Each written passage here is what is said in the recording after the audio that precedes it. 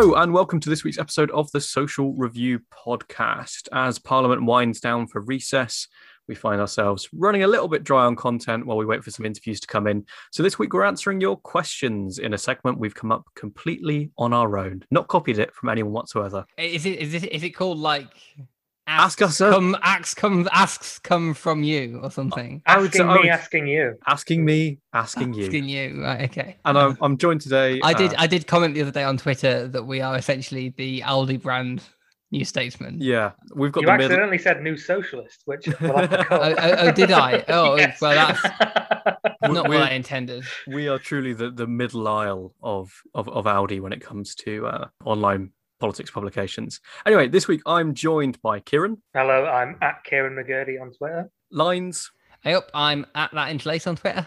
And Julia. Hi, I'm Julia Blanc. I'm at Julia Blanc1 on Twitter. One day I'm going to get at Julia Blanc so I can do this in one take. So we've had some questions in from our lovely listeners. You can submit questions by just @ing us on Twitter at SocReviewPod, emailing us at socreviewpod@gmail.com, or submitting an answer on the Google form that we put below every podcast that you'll see on Twitter. So the first question comes from a couple of weeks back, and it's mainly about progressive patriotism, I would guess. And obviously we've had a World Cup now, not a World Cup, I know nothing about football, clearly.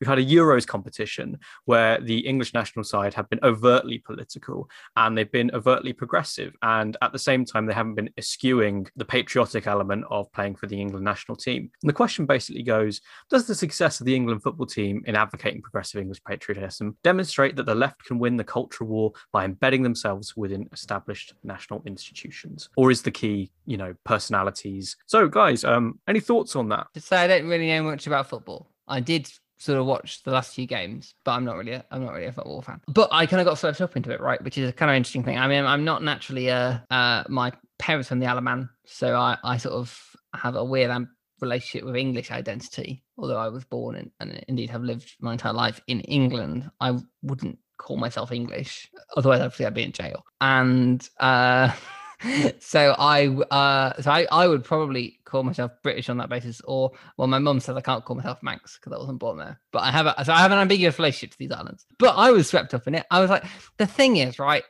I was just a bit like, oh, I don't really know what's going on, but they just seem like nice boys, don't they? That's essentially where I was. I was like, oh, they're just nice boys, aren't they? And, I just actually moved to Manchester. My friend lived just around the corner from the Marcus Rashford mural, where there was some graffiti up in the wake of the aftermath of the cup, potentially with a racist motivation, I think. And like people basically outpouring support, lots of lovely stuff there. And that felt really spontaneous and genuine and really lovely. And I think that's really nice. Like, you asked, can progressive English I think the only way of winning, if you think it is possible for a form of progressive English patriotism to exist, and obviously I'm not sure that's unambiguously true.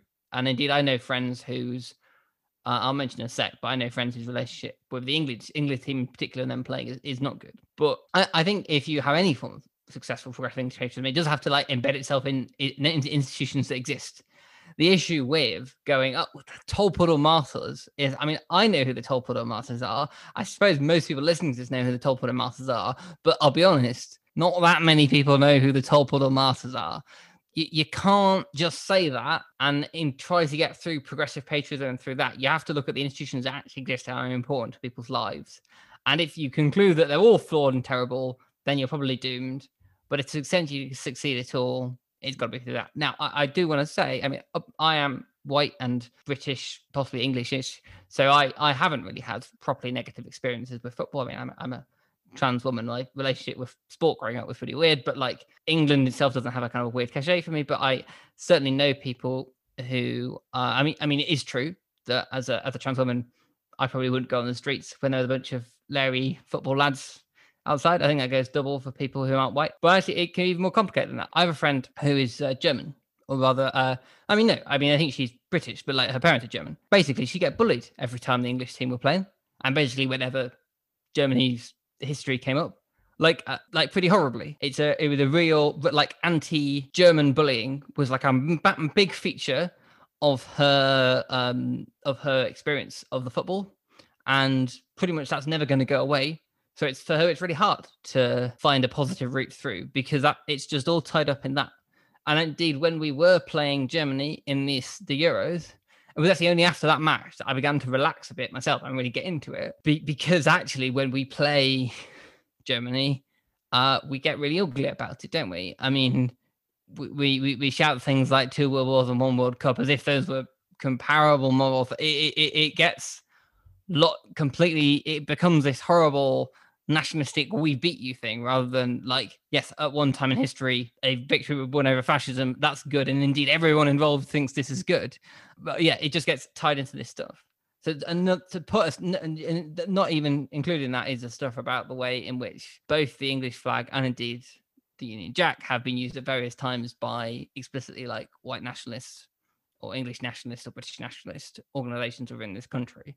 And I think it's hard to, I don't think that means, I'm condemning any use of it. That's clearly not what I'm doing. And it's nice to see people finding a positive relationship with these things. But I feel like I can't be like, oh yeah, everyone should just get behind the flag of the team, because actually, no, for some people, that's just not possible. And it would feel really weird for me to say that. I'm doing a new bit where like I answer everything with like, yes, but also no. So like my answer to this is like, yes, but also no. Here's the thing. Now that things have died down and we can sort of see how the parts fell into place at this moment, we might have to like rethink these things later, right? But like, as we know, these things, the pieces fall into place right now. The key point about what happened with the English team during the Euros is that while they were political and they were progressive, none of the stances that they took were like radical like that. Indeed, that was why like the lines from the Tory party seemed so fucking insane, because you can't really like tell people that like what Marcus Rashford or like Harry Kane are doing by showing solidarity with victims of racism or like talking about the racism they experience themselves are radical points that will bring about big change. And I think that like when we get into like progressive patriotism, this is the thing you have to keep in mind. Can you do it? Can you woven a story? Yes, you that like plays with the story of like how Britain sees itself and a positive view of Britain from the left. I'm crying thinking about the 2012 opening of the Olympics right now, etc., etc. There's a tear streaming down my cheek. It's really beautiful. Like, can you do that? Yes, you can absolutely do that. But you can only do that, for the easiest part. Once you can integrate those struggles into the struggles of like the wider history of the country, then mostly you have done, 80% of the hard work. That like, I sometimes like to do this when I'm talking to someone who's more conservative, as I say, it means a lot to me that like I can be in Britain and live in Britain, because like I was not comfortable being myself and having like a relationship with the woman in Brazil. So it means a lot to me that I can do this. So, and that's part of what I like about Britain is it's that it allows me to be myself. And I know this is like a more like privileged position. I don't want to, get into like the horrible treatment of trans people in the UK, but like, it is substantially better for me to be a gay person in Britain than it was in Brazil. Yeah, I mean, I just want to say that as bad as it can be for trans people here, I think it's sometimes it would be, a lot of murders of trans people that happen that are sort of recognized globally. I think I happen coincidentally enough to often be in Brazil. I feel like sometimes it can be like trans people here can be like, it's bad because it is bad, but it's definitely worse in other places. So I don't want you to feel like you have to apologize for saying that. I think I feel similarly to you. Yeah, no, it's just like, that's the thing that I'm saying. Like, can you like create a story that like uses like progressive themes and it's woven into the national identity? Yeah, you can do it. In fact, I would say that like the SNP has basically like hacked that formula and keeps like doing like getting away with the fact that they don't do anything in government. I'm sorry, I love you, Nicola.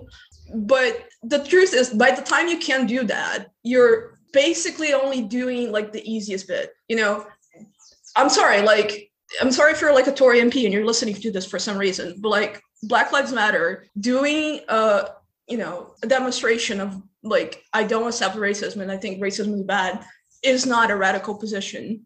the majority of British people think this is like an acceptable and like completely normal position to take.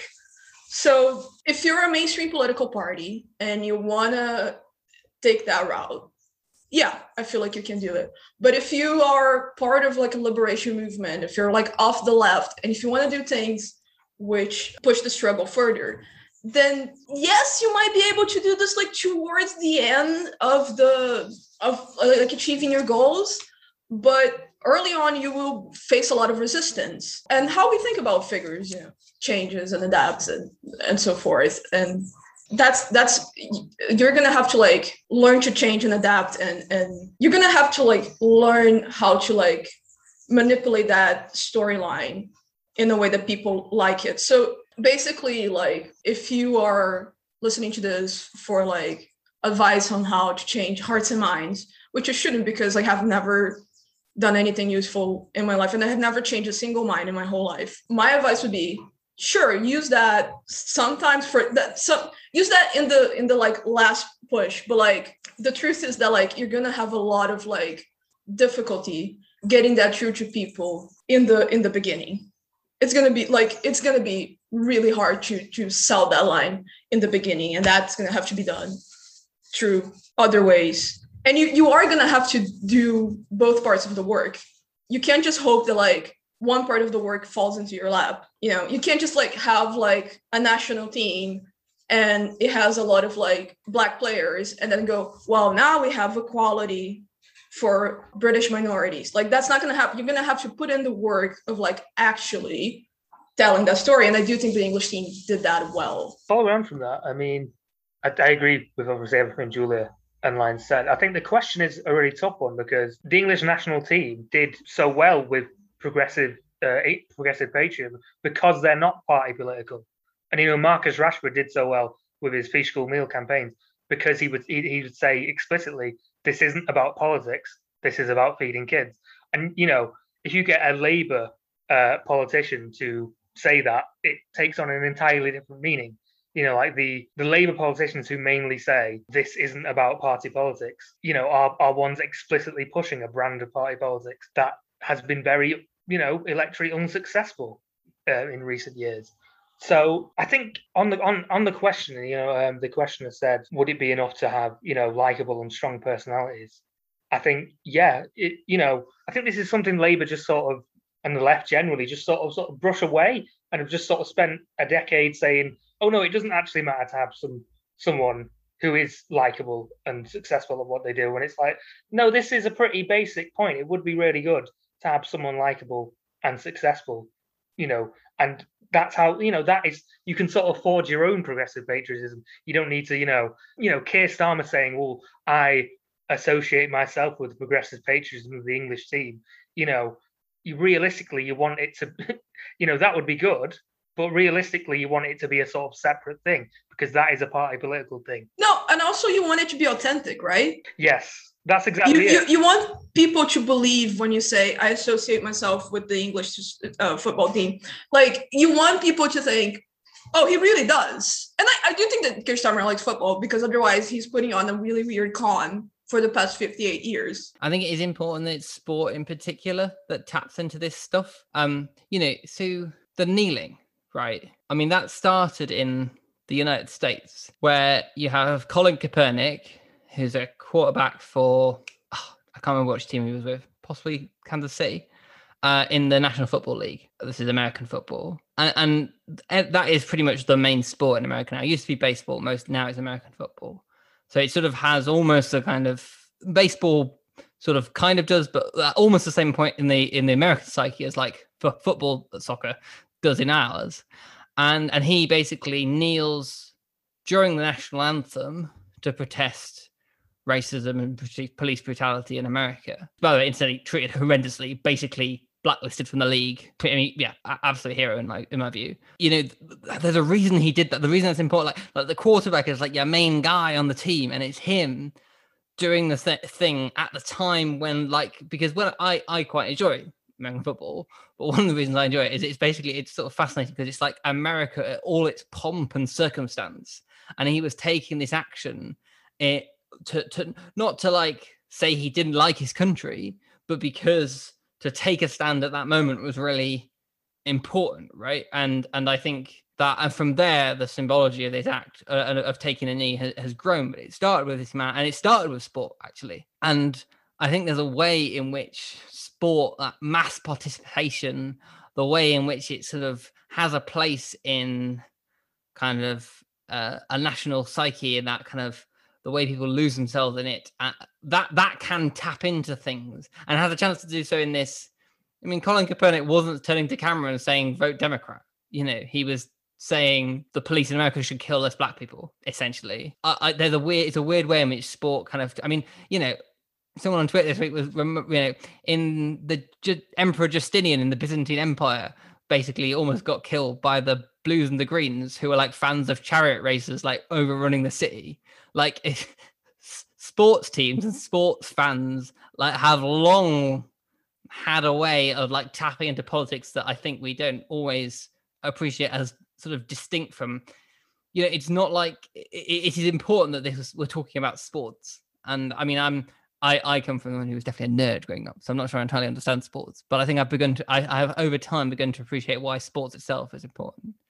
Mike, I'm actually interested because you kind of from Cornwall, you're going to Wales, where like I get the impression like rugby is a bigger sport, right? So I don't know if you have any impression of like what it's like where there's a different game that's like the game. I don't know if that's true, but well, yeah, it's really interesting. I mean, when you were talking about kind of feeling weird about like being like identifying with the Isle of Man and like being more British than English, it's interesting in Cornwall as well, because of my Cornish friends, we have like this discussion. There was a news item on BBC Spotlight, which is like the Southwest BBC regional news, and they were like interviewed Cornish people and said, "Oh yeah, I'm not supporting the English team. I don't feel English." But then a lot of people who I'm friends with Cornish Nats and really don't like England, don't like British, don't identify with being British, love the England national team, always support England in the football. I'm one of those people. I've always supported England in the football, and I've not really thought about it. But I think in terms of Wales, it's definitely an interesting discussion, because rugby is the national sport, and it's one of those things where the culture around rugby is different to the way it is in England. It's more of a working class sport. It's definitely more kind of egalitarian. It's accepted like across kind of class lines in a way it just simply isn't in England, which I think is really interesting. But do you have the Union League division in the same? Because there's a big, in my understanding, in the UK, in England, sorry, there's a division between like Union, which is a more upper class game, and League, which is a more working class game. Does that still exist in Wales, or are they sort of both? I mean, I'm not an expert. I should clarify this. I'm not really a rugby fan, to be quite honest with you. I mean, I watch it and I watch Six Nations and I get drunk and I enjoy it, but I'm not an expert. But to my best of my understanding, League doesn't really exist in Wales all that much. There's a couple of uni sides that play, but mainly it's Union, and basically everyone plays and watches Union. I may be getting that completely wrong to Welsh rugby fans that are listening, I'm sorry, but that divide doesn't really exist in the same way. Welsh football is really interesting though, because I think it's a kind of like, opposite, not an opposite example, but it's another example where you've got an overtly political football side, and you've got an overtly political footballing association in the Welsh FA, in the fact that they're pretty big Welsh nationalists, and they're pretty overtly against the kind of English FA, and they are basically full with people who vote Plaid Cymru and probably pay Yes Cymru membership. But that's probably a discussion for another time. But it links into it on the basis of the fact that sport is has the capacity to be political in a lot of ways, and I think that it obviously, like you said, it is a huge kind of vector for people to have these kind of conversations, and it reflects our national conversations in a lot of ways. I think that we can't get ahead of ourselves though in some sense, and I think if the English football team had taken the knee throughout the tournament and they crashed out in the round of 16, I don't think we would be having kind of like a big love-in about how the Tories have basically been shown to be exposed by what's gone on. I think it is still limited to some extent by the fact that this team was ostensibly successful by English standards.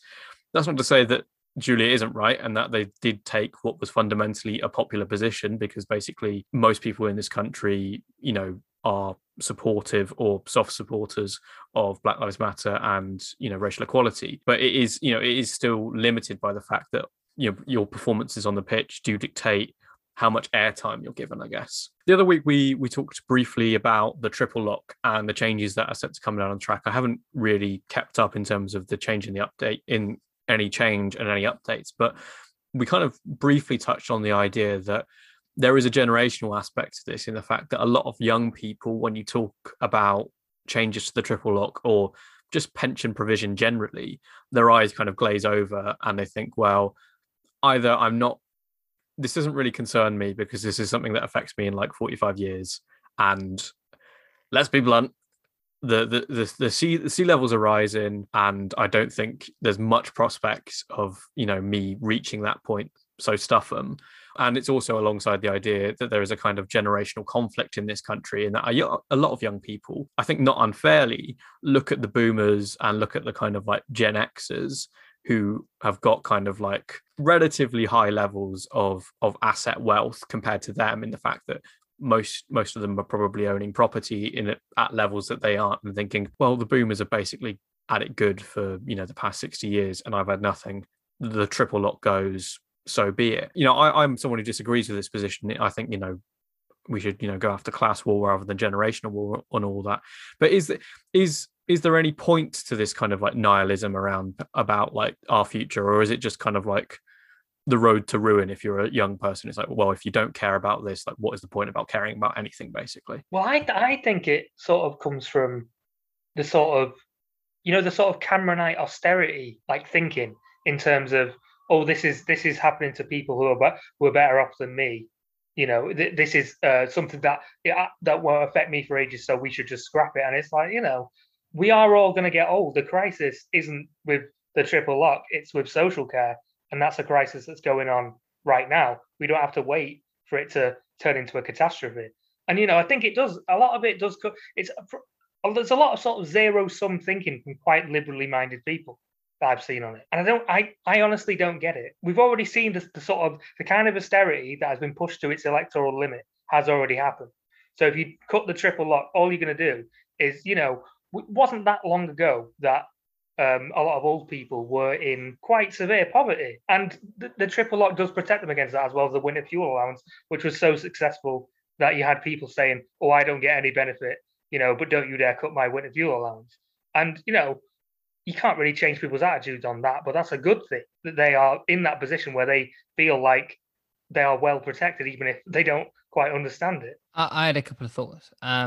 It happens that my dad was here earlier visiting my new house, and we were chatting about this and that. And one of the things, my dad, he was a teacher, but he retired early for ill health. And nowadays, actually, he works at Tesco, just because he gets a smallish pension, like a decent pension from his teaching. But because he retired earlier, it's not as large as it could be.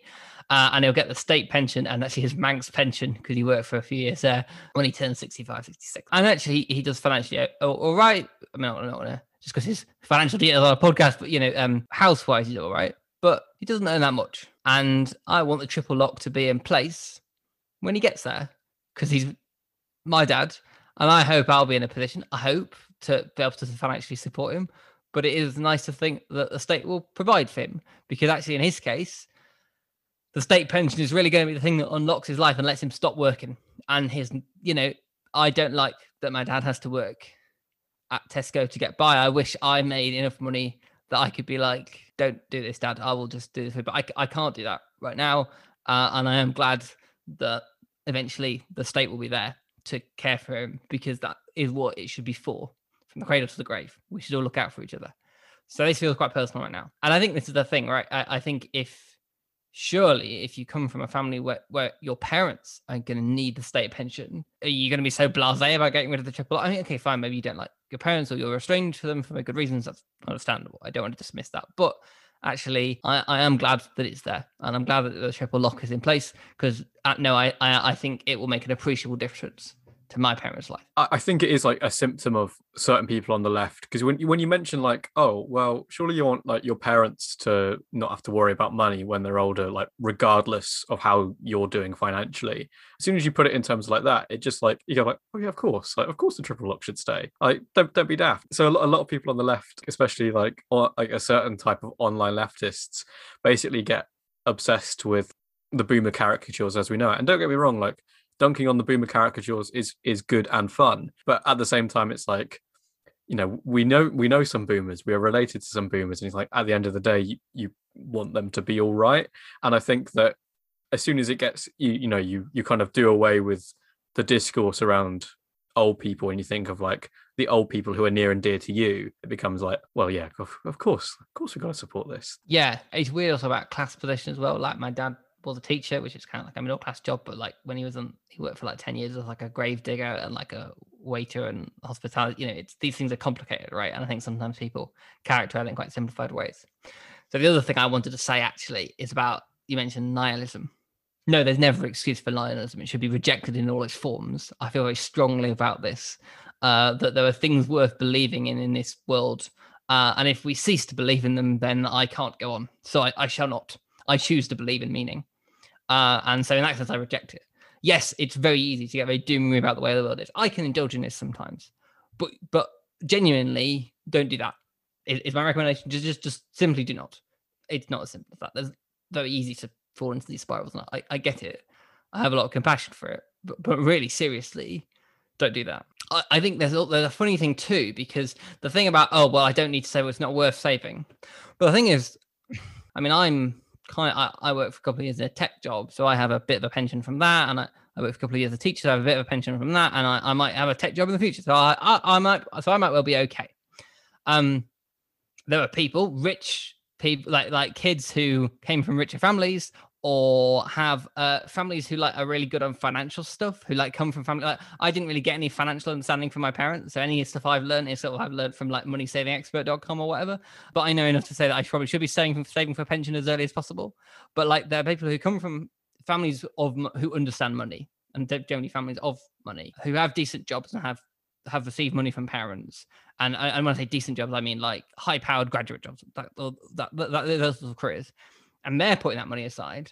And the thing is, right, you can say, it's not going to mean anything because we're all going to fall into the sea.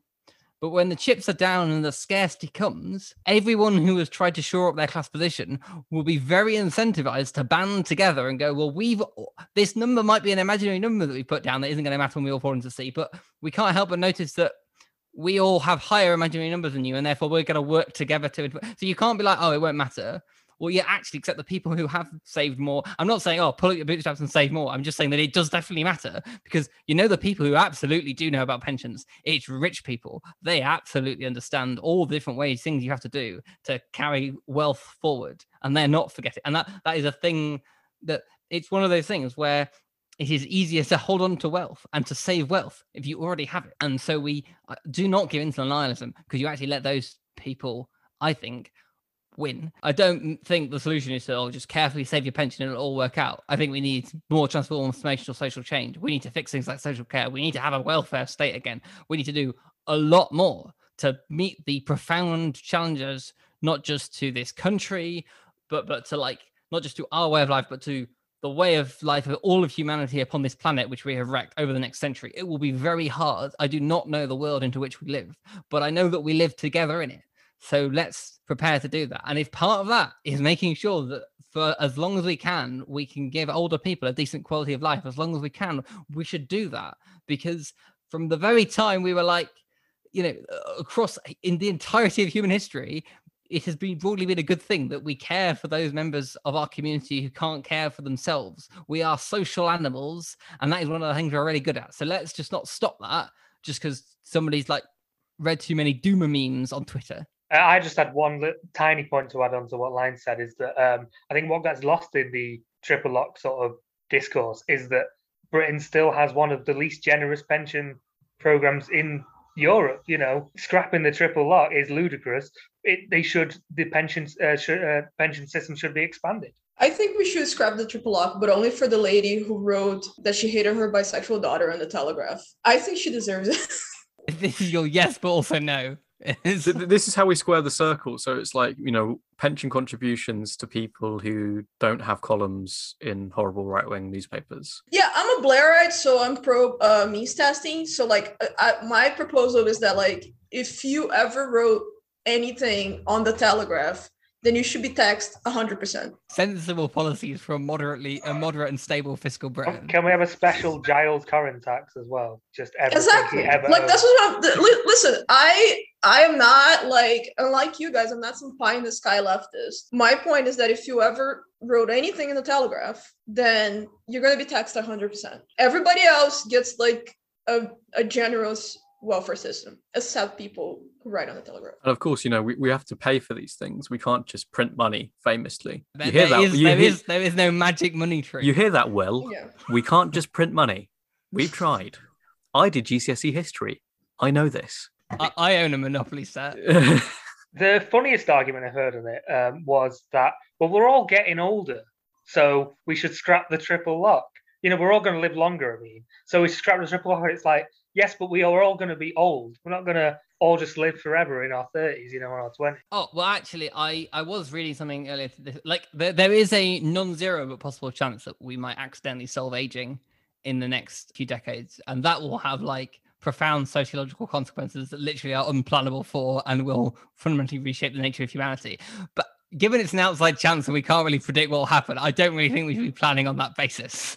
I mean, it's true that, like, in general, we expect ages to go up. Like lifespans to go up. Now it may be, but on the other hand, if there's a giant climate crisis, not sure you can always guarantee that will be the case. So yeah, we'll see how we go. So it's a bit, it feels a bit spurious, really. I'm just saying, I'm against solving aging because if this happens, we're gonna endanger MILFs, and like that's against my line. Right. Okay. I mean, I don't really know how to respond to that. There is no response to that. So moving on from pensions and obviously, the really interesting discourses that surround it on so many different levels, we've also got a final question for today, which is kind of broad. You can take this in any direction, I guess. It was, which policy areas would the pod like Labour to focus on more to forge a more distinctive image? So there's a few issues I have, with the question mainly, that Labour's current image problem is due to a shortage of policy when, in fact, the reverse is true. I mean, how many policies have we seen that were announced once, never spoken of again? We had, who remembers British recovery bonds? You remember that? Said one day, never said again. 6 days ago, Labour launched a campaign called the Safer Communities Campaign. And 2 days ago, Labour launched a new campaign called the New Deal for Working People campaign. Now, I'm not an expert in campaigns, but I think unless they're incredibly successful, it might be worth waiting more than 4 days to launch a new one. But, to answer the question, seriously, the one policy Labour should have campaigned on throughout the whole of the pandemic and didn't, and still aren't doing, is sick pay, raising it and expanding it, not just paying it, not just, making sure that everyone who is entitled to it, because that's not a lot of people, that's not enough people. Get it. Actually, in fairness, they have said stuff on that exactly today. They finally pulled the finger. I don't. Maybe that's the new future of work stuff. But Rayner has. I think there might be some reheated and rehashed policies, but part of her future of work. They've said it a lot of times. It's been very confused. The last line was pay sick pay. Before that, I remember Annalise Dodd saying we should raise and expand it. But it was always like the fourth bullet point down in a big long list. The thing they're clear on is actually that they want to basically give you sick pay from day one of a job, which is, I think, a big. I mean, it's not. Yeah, raising but that's not. That's not raising and expanding it either, though. And that's the thing for a pandemic. That is the one they should have gotten that. At least the debate changed on it.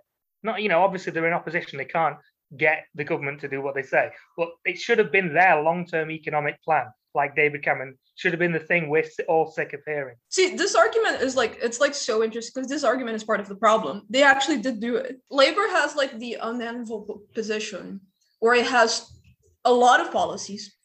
And I follow those policies. Most of them are pretty good, basic rice and bean stuff. Rice and beans, bread and butter, sorry. They're not they aren't designed as anything. They're not part of a storyline. Because they're so basically the impression that you get is that you throw things at the wall and hope they stick, right? You just go, right, sick pay. Then 3 days later, you talk about something else, buy British, and then you talk about something else. The impression that people get is that, you're not saying anything. You're supposed to be sick of hearing them saying this. You're supposed to be oh, Keir Starmer, he only has one policy in sick pay.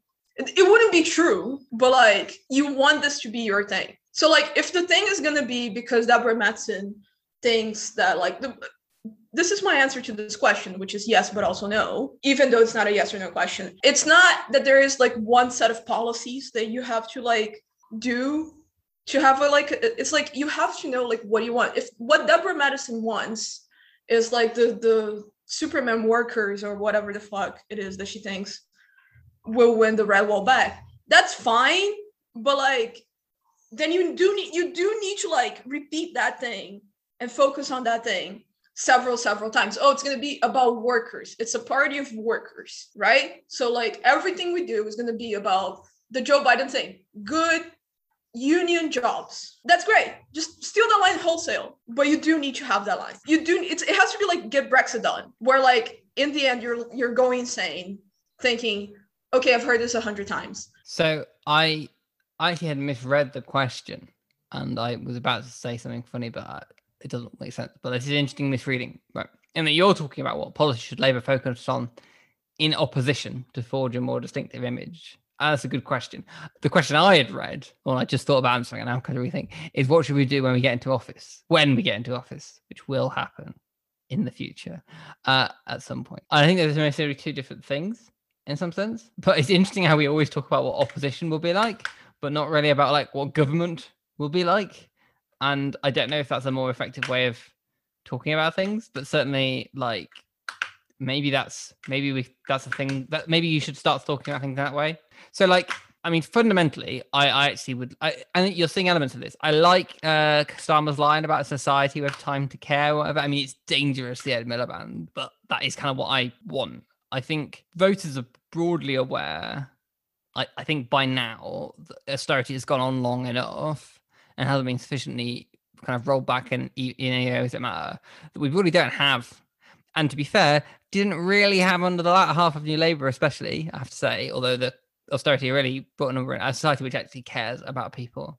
I mean, the thing that I really care about, because I got a bunch of friends who are disabled, is like the way the DWP treats pretty much anyone, but especially disabled people, which is inhumane, and we should abolish the DWP. And that's not like an ironic view that I have. I think we should, if we got into office, we should, I would abolish the Home Office, the Department of Health, and the DWP, and then just split them up. I mean, health and social security used to be in similar place. You know, I don't know what I would do. I just think health and social care is a weird thing that shouldn't be like, we should have like social care could really do with being linked into the functions of the DWP.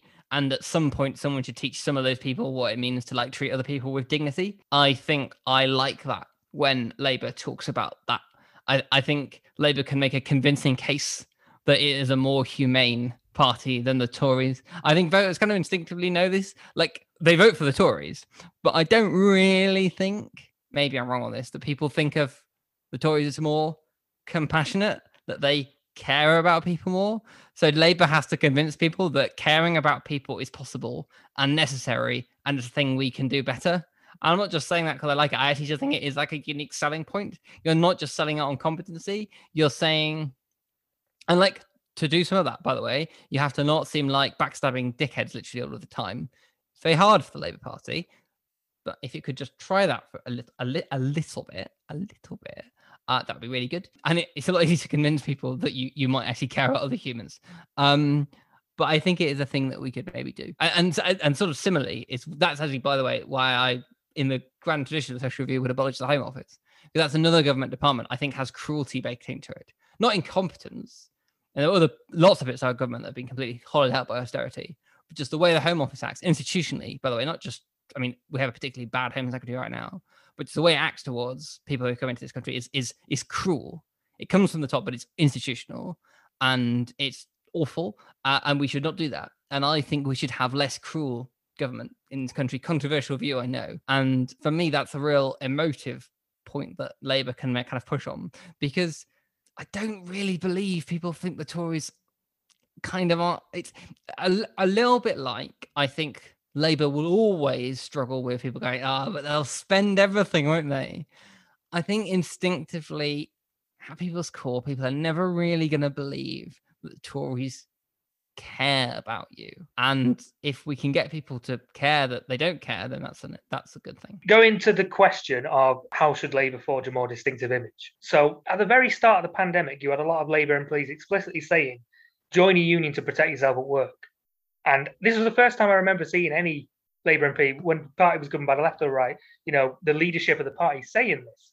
And you find it a bit weird considering it's a party of trade unions. And I think that is honestly a big part of what Labour's problem is. They don't want to explain what Labourism is. They just want to be this sort of Bonnie Prince Charlie figure waiting to be brought back from exile, who will bestow Labourism upon the people if only those people would know that it was good for them. I will say though, I will try to give this person a straightforward answer. My imagined voter, the person that I think the Labour Party should be targeting, not a joke. This is it's like working mothers, right?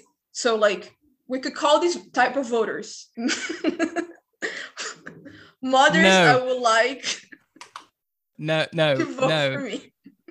No, but seriously, it's like working mothers. So here's my package, which is I would mark it as a five pledges thing. You know what I mean? Big offers on education, big offers on care, childcare and care, because working mothers often have, women often have to take care of their of the elders of the family. Have a green focus there, because that's one of the issues that is constantly on the minds of voters, but also on the minds of women more specifically. I think there's a slight gender bias in there. And also get tough on cybercrime, because your gran doesn't deserve to get scammed every week. And that's it. So if you have that sort of flavor, because you have a type of voter in mind, you can create things around it. So that would be my line. It would be working mothers, and then creating a set of you have to start from that there. Working mothers, creating a set of policies which would please working mothers, that would make the party starting to become more appealing from that image, right? So a party that cares for you and your family. That would be sort of the tagline I'll go for. And go the full Rousseff in 2014. Have Keir Starmer cooking pasta and talking to, always saying she did this on this great television ad. Dilma Rousseff, former president of Brazil, she did this television ad where she was cooking pasta and talking, she was talking to a woman friend. So it would be Keir Starmer cooking pasta and saying I want to thank, the lovely women and men who work so much for our NHS, that sort of stuff. That works, because it's a certain type of image of the party that you build things from. So okay, if Deborah Madison thinks that the thing that you can build from are, key workers, okay, build things from there. Have your policies from there. But don't just keep throwing things at the wall and see which demographic is going to pick them up, because the answer is no one, because nobody likes politics. And that's the thing that I feel Labour people don't get. Nobody likes this thing that we're involved in. They think it's weird and off-putting, and all the constant bickering and discussions and arguments you're having about your fucking soul, the state of your soul, is annoying. They don't like that. Yeah, I mean, in fairness, the whole caring for you and your family thing is sort of not non-resonant with what I was saying. Although I think Ciaran is right that it's good to relate that to the politics of Labourism in some sense, or what the role of union might have in that kind of story. So I definitely agree, and I think you can basically take your pick of vibes to focus on, or target voters. So you can be so you can talk about the environment, and you can talk about good green jobs sort of thing forever, good unionized green jobs, or you can talk about working mums, or you can talk about basically you can take your pick of whatever area of the British voting public you need to win back, and as long as you just hammer it, I think that is, you've got a kind of at least a coherent political strategy, or you've got at least coherent communications about this is what we're offering to people. And I think the problem is at the minute is partly you don't have, strategic thinkers in the Labour Party office. You don't have people who are looking and scanning horizons and thinking what are we looking, what is the story that we want to finish on polling day 2023 sort of thing. What is the final chapter that we have written for voters at that point? No one is willing to get that, and it's part of the problem is obviously you've got the rotating door at Lotto, so they're probably just starting to tell that story now. And I think the stuff around like hero workers and stuff is so thick of it, it's incredibly cringe. But for me, I always think it's incredibly horrible Blairite terms, and it's because when I was finishing my degree, what I did was I put the War Room on in the background, which is a film about the 1992 US presidential election, and it kind of drove me insane. But I think James Carville, who is like Democratic grandee, he had this bit in it when he was like talking about like the vibe you had to like the bruise that he wanted to hit with George Bush Senior. He's like, he just stinks of yesterday. When I look at him, I think of an out-of-date calendar. And the Democratic Party at the time was seizing the future. Now that was like centre-left politics in the whole of that certain that point in history was like, we're the guys who own tomorrow. Ain't that cool? But I think that is the kind of like cohering narrative that draws like the disparate plot threads. Is like environment it's a thing about the future. Young working mums, it's a thing about the future. It's about your kids' future. Education, it's about the future. And I think if the Labour Party kind of stops doing punditry, because that's what we do all the time, it's like the response to the Hartlepool by-election was rather than saying like, oh, we had some good wins in these areas, it was like gesticulating about how awful we are and why we're awful.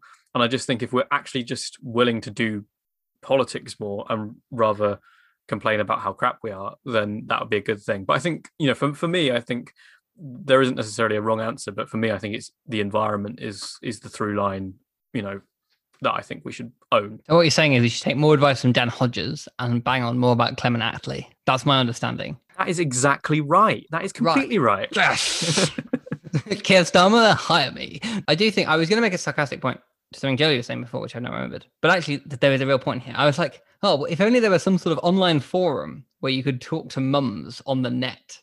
Some sort of like a mums net. And the thing is, right, okay, but the funny thing is, I mean, like Mumsnet nowadays is like a horrible transphobic hellhole. But it's interesting how I remember like Gordon Brown doing his like favorite biscuit like interview there. If you want to talk to working mums now, who are probably not using like an internet forum, I have to say, they must be like I can't really believe that like 20-something mums use an internet forum. But do they still do the Mumsnet rounds? Well, they should not. But I think there is a question, right, about like, okay, but where do you talk to people? Because not on Twitter. I can't really believe that if you're a working mum, you're reading Twitter all the time, because like surely we would not have time for like the very busy life that you have. And so like, I mean, I'm not a working mum, hope to be one day, but I'm not at the moment. I think there's an open question actually about like how you communicate with your demographics that it doesn't really, I mean, of course I don't really see it necessarily, because it's not like I'm not seeing Facebook, is it Facebook ads or whatever, but like what is the party doing to actually get, if we should target certain demographics or we should have a certain narrative we should shape, well, where should we shape them? And it's not clear to me what the answer to that is, because it's social media, I think, but the landscape is very different from where it was even like 5-6 years ago. I mean, very famously, one of the reasons Labour did particularly well in 2017 was probably because the Facebook algorithm at the time really did very well for them with like viral sharing of links from left-wing sites. And then Facebook changed that and suddenly that didn't work anymore. So, okay, this isn't a podcast about Labour's media strategy, it's about policy, but there is a question. We've been saying, well, Labour has tons of policy. It announces it all the time. I think some degrees the campaigns are often basically, this is what's in the grid this week. But is it penetrating through? I mean, I know someone who's like, Labour don't have any policies at the moment. This is the thing I constantly hear from my like left wing, but not in the party friends. I'm like, it really does. It has a ton of policies, not just the old ones it hasn't thrown away, but like new ones or ones it's reaffirming. It's run off over with policies, but clearly they're not penetrating. So I think there's a question about how you actually get through to those groups. And it's a shame actually that you have things like Mumsnet becoming what it is, or indeed like there's some weird stuff about kind of like wellness groups and whatever, which are another place that if you're like a young mum, that kind of profile, you might meet people, but those have been like havens of like COVID misinformation and things. So like there's those spaces exist online, but often they can go quite odd in some ways. They're setting up places that parties do, like communications. But it seems to me, I mean, like the Labour Party can't like message you on WhatsApp and get you chatting about stuff. So how do you get your message out to people? Yeah, but this is like the Tory party got it right. Like I feel like we don't talk about this enough. If you watch like the videos from the 2019 like elections, there were like genuinely like these little videos, which like I feel like none of us caught because we are all repulsed and triggered by Boris Johnson. But there was these little videos where he was doing like the Vogue interview, which was like 73 questions. He wasn't at Vogue, but like they did like a style like that. So like you could definitely like do certain style marketings that would get certain stuff. We're getting off track for the question, but like my point is, again, if you are going to do that for those demographics, like you said, you do need to like you do need to know which demographic you're targeting, so then you know where they are, because you do have people that can do this. Listen, guys, every working mom that we can, if you guys can meet me at a certain location.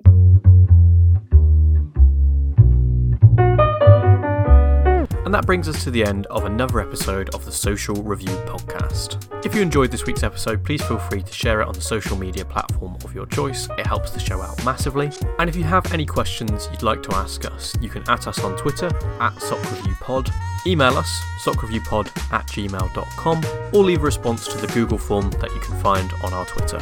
Our music is The Dance by Kyle Cox, licensed under Creative Commons. Thank you for listening and have a fantastic rest of the day.